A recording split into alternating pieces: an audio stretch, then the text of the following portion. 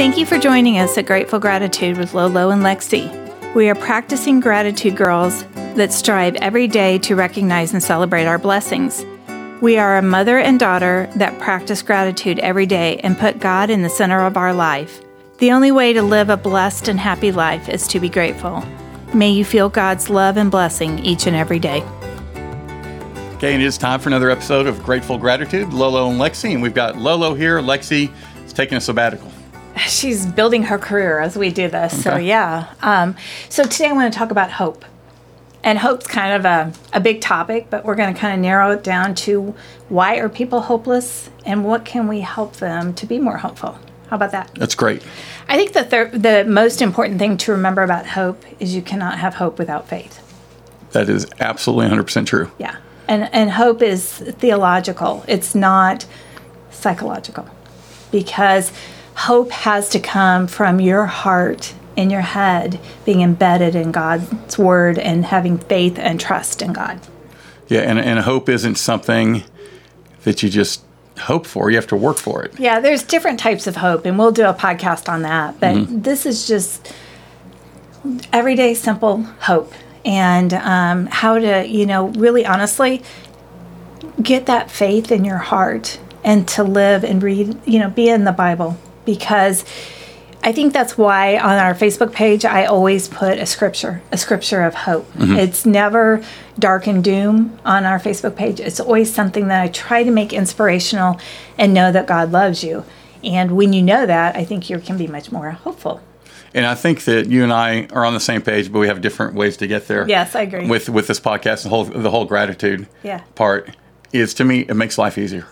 Oh, so much easier. And so I equate all of this to what's the best way to live the easiest life possible. And when I say easy, I'm not talking about don't challenge yourself or anything like that. But I'm just saying to have that inner peace. Right.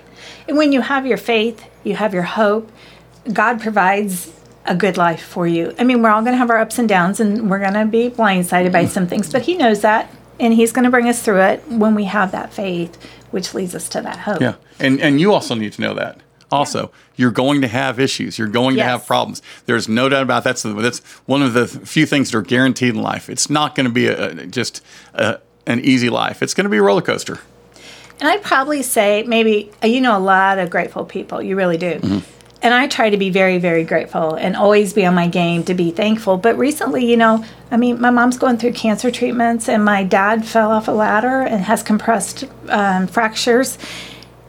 Things are going to happen, but it's how I approach that. When my mom called and said, we're calling the ambulance, your dad's going to the hospital, I just turned to God and said, I know you're going to handle this. Yeah. And he's doing well. I mean, he's slowed down, but he's doing well, and mom's doing well.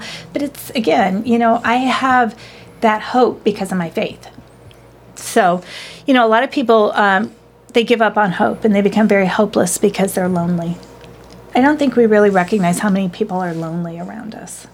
And giving up on hope is that's the end. It's totally the opposite of what you need to do. Yeah. And, the biggest thing is to know that God's never going to abandon you.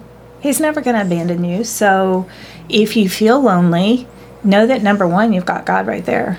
You can always talk to God, or you can always pray. You can feel Jesus. I do this thing, and I'm sure other people do it, but I've watched enough of the Bible story. The Bible. Yeah, the Bible. Yeah. The movie. Yes. Yeah, the movie. And that... It's a great series, by the way. The actor that plays Jesus just resonates with me some way. And I just think about holding him and hugging him. And when I do that, it comforts me immediately, and I'm not lonely. And I think that's just... when you do things like that, God's kind of touching you and saying, you're feeling the peace, and I'm with you. Have you ever felt like that? Yes, I have. And I was going to tell you 2 places to go. Mm-hmm. That if you want to see this, now they're the saddest and happiest places on the face of the earth. Yes. And specifically children's hospitals. Yes. Every time I've been in a children's hospital, it is so sad, but it is so happy also, because when you see the kids that do have hope, and we're talking about kids, we're talking undeveloped minds. Right. And you see that they have really, on the surface, the least reason to have hope. Mm-hmm. But they have it. Yeah. And you know there's a faith there, and you know that, hey, if they can do that, I need to be able to do that. Right. And, a lot of times we can't do it because we're overthinking. Yes. We're processing. We don't have that pure innocence that children have. Then the other place, and I know enough about this to be dangerous because I'm a bone marrow donor. I went through the process. Yeah. Oh, I haven't told you that? No. We need to talk about that. It's amazing. Okay. But going through the process, I ended up donating my white blood cells. Wow. And they told me that it was for a leukemia patient in New York. But in order to do that, you have to keep going back to the hospital to take more tests, and they really have to prep you. It's like, for me, it was almost a 2-month process before I actually even donated. Wow, that's crazy. Because they had to keep testing me to make sure everything was okay, and then they had to keep pumping me with different drugs to increase my white blood cells. Yeah. But going to the cancer ward there, where people were going through chemo and people were, going through the worst of it, and you could see the people who had faith and hope. Wow. And you could see the difference between them and the people that were questionable. And I felt so bad. I felt bad for all of them. Yeah. But really the ones that didn't have hope, you're going through something. When you're going through the worst part of your life, you've got to have hope. I don't know how you can go on without it. Well, and just like what you were saying, some were just so upbeat and, you either become the victim or the victor. Mm-hmm. And it's all on your mindset and your faith. And believe me, I don't blame anyone. No.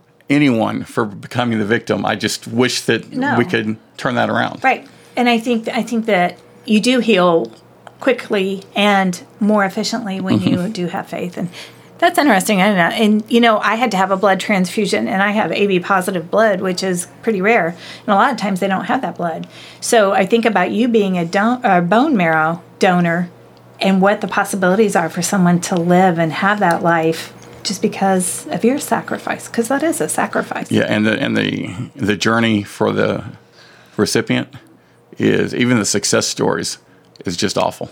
Yeah, it's just awful. And in order to succeed, you really do. I'm sure some people who don't have faith and hope succeed, but I got to imagine it's a whole lot easier for the people that do have the faith and hope. I agree. Because it's a journey. Yeah, I can imagine. Another thing that causes hopelessness is when people have a very chaotic life.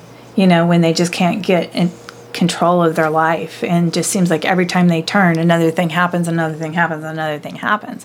So that can cause hopelessness. But, when we recognize what God's power is, I think we've talked about it before, is if we stood on a mountain and looked for an ant on the bottom, that's like how God looks at our problems. Yes, Yeah. Yeah, they're just, He's so powerful, and our problems are so tiny, we just can't be. Well, and then the other thing, too, is He knows the answer. Well, of course He does. So, yes. Is He looking down just laughing like, look at Lolo there making such a big deal about nothing? Well, I think He's more loving than that. Okay. I don't think He'll make fun of us, but I do think that... You don't think God makes fun? I don't think God makes fun of us. But I think that we need to recognize the different sizes, of the problems. And it's, if you're grieving a loss, and it could be, a loss of a family member. It could be a divorce. It could be a loss of a job. Losses come in many different forms. They do, and how you deal with them is what defines you. Right.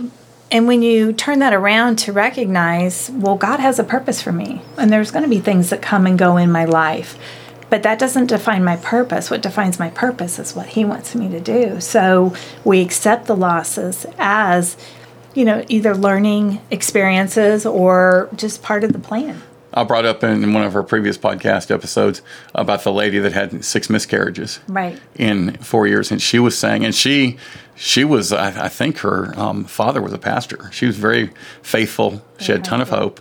And the podcast was about how she, you can't understand, why is this happening to me? Yeah. And one of the things that she said about what people were sending her Bible verses. People were, hey, it's God's plan. And she was saying, it's really hard to, when you have your 4th miscarriage and someone sends you a message saying, hey, for some reason it's God's plan. That's not necessarily the text I want to get. No, and honestly, I watched a video the other day of a lady who had lost her son. He'd committed suicide. Mm-hmm. And she said, I know everybody has good wishes, they're trying to be a well-wisher. Yeah.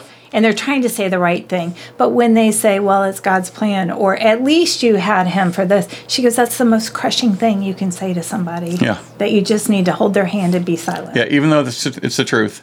Well, Yeah, but I mean, she's just trying to get across from a hurting heart. Absolutely. That I know you're trying to be kind, but you're really hurting me. And she said, just sit silently and hold my hand. That's all I need to know that you care. So, I don't know. Another thing with hopelessness, and it kind of goes back to the podcast we did on envy, is people a lot of times just want more and they can't have it. So if they can't have it, well, what am I why have hope? Because I'm not going to get it. That's crazy. But it's absolutely out there. Yeah, but the other thing is, have you ever known God not to provide when you stay in faith? No. And it may be the last minute. We've talked about that in different episodes. His timing, not ours. Yes. Where you get that check in the mail for no apparent reason. Yes. Yes. But no, he does provide. Yes. If you stay in line. And I feel almost guilty because we live in such a great country that I almost feel like I'm not qualified to talk about people that are really, really poor. The people that are in the Sudan or the people that are doing the hearts for you, because I can't relate. Yeah, I mean, could you relate? The people that carve our hearts make $5 to $10 a day. And that's buying them through fair trade and giving them a fair wage. And that's not us. That's the company that pays and, negotiates all that. But when I think they may make in a day what it costs to sponsor a heart here, $5, you start correlating that and you know what? They're happy and grateful. Yeah. They're not hopeless. I mean, well, I'm sure there is some, but they're excited because they have the U.S. coming in and the UK and several different countries that come in and actually do that, buy from them and keep them going. And the last thing I want to talk about before we go is when someone deeply wounds you, when people just purposely hurt you, you can become very hopeless, and you can become very, why me and lose that hope and faith. But you know what? We have to remember that God's going to judge them. Yeah. That's between them and God. Don't waste your time. It really is not worth it because we can't do anything about it. And then sometimes I'm sure it's really, really, really hard to do that. But I like to live with my rule that there's no one on the face of the earth that's going to ruin my day. Yeah, except for me. You've said that before. Yeah, you've said that many times. And for the most part, that I've been able to live that. By that. And there are times where I catch myself thinking, okay, I'm breaking my rule. I'm letting someone else ruin my day. Yeah. But, people give me a hard time for fun, so I won't honk my horn. We've talked about this. Yes. There's no need. Just relax. Unless you're using it to avoid the accident. Yes, exactly. You're not going to ruin my day if you cut me off. Yeah. I mean, they're in the hurry. Let them get in the rock or do whatever. So let's go out there and spread some hope through faithfulness. Let's do it. That's all right. Perfect.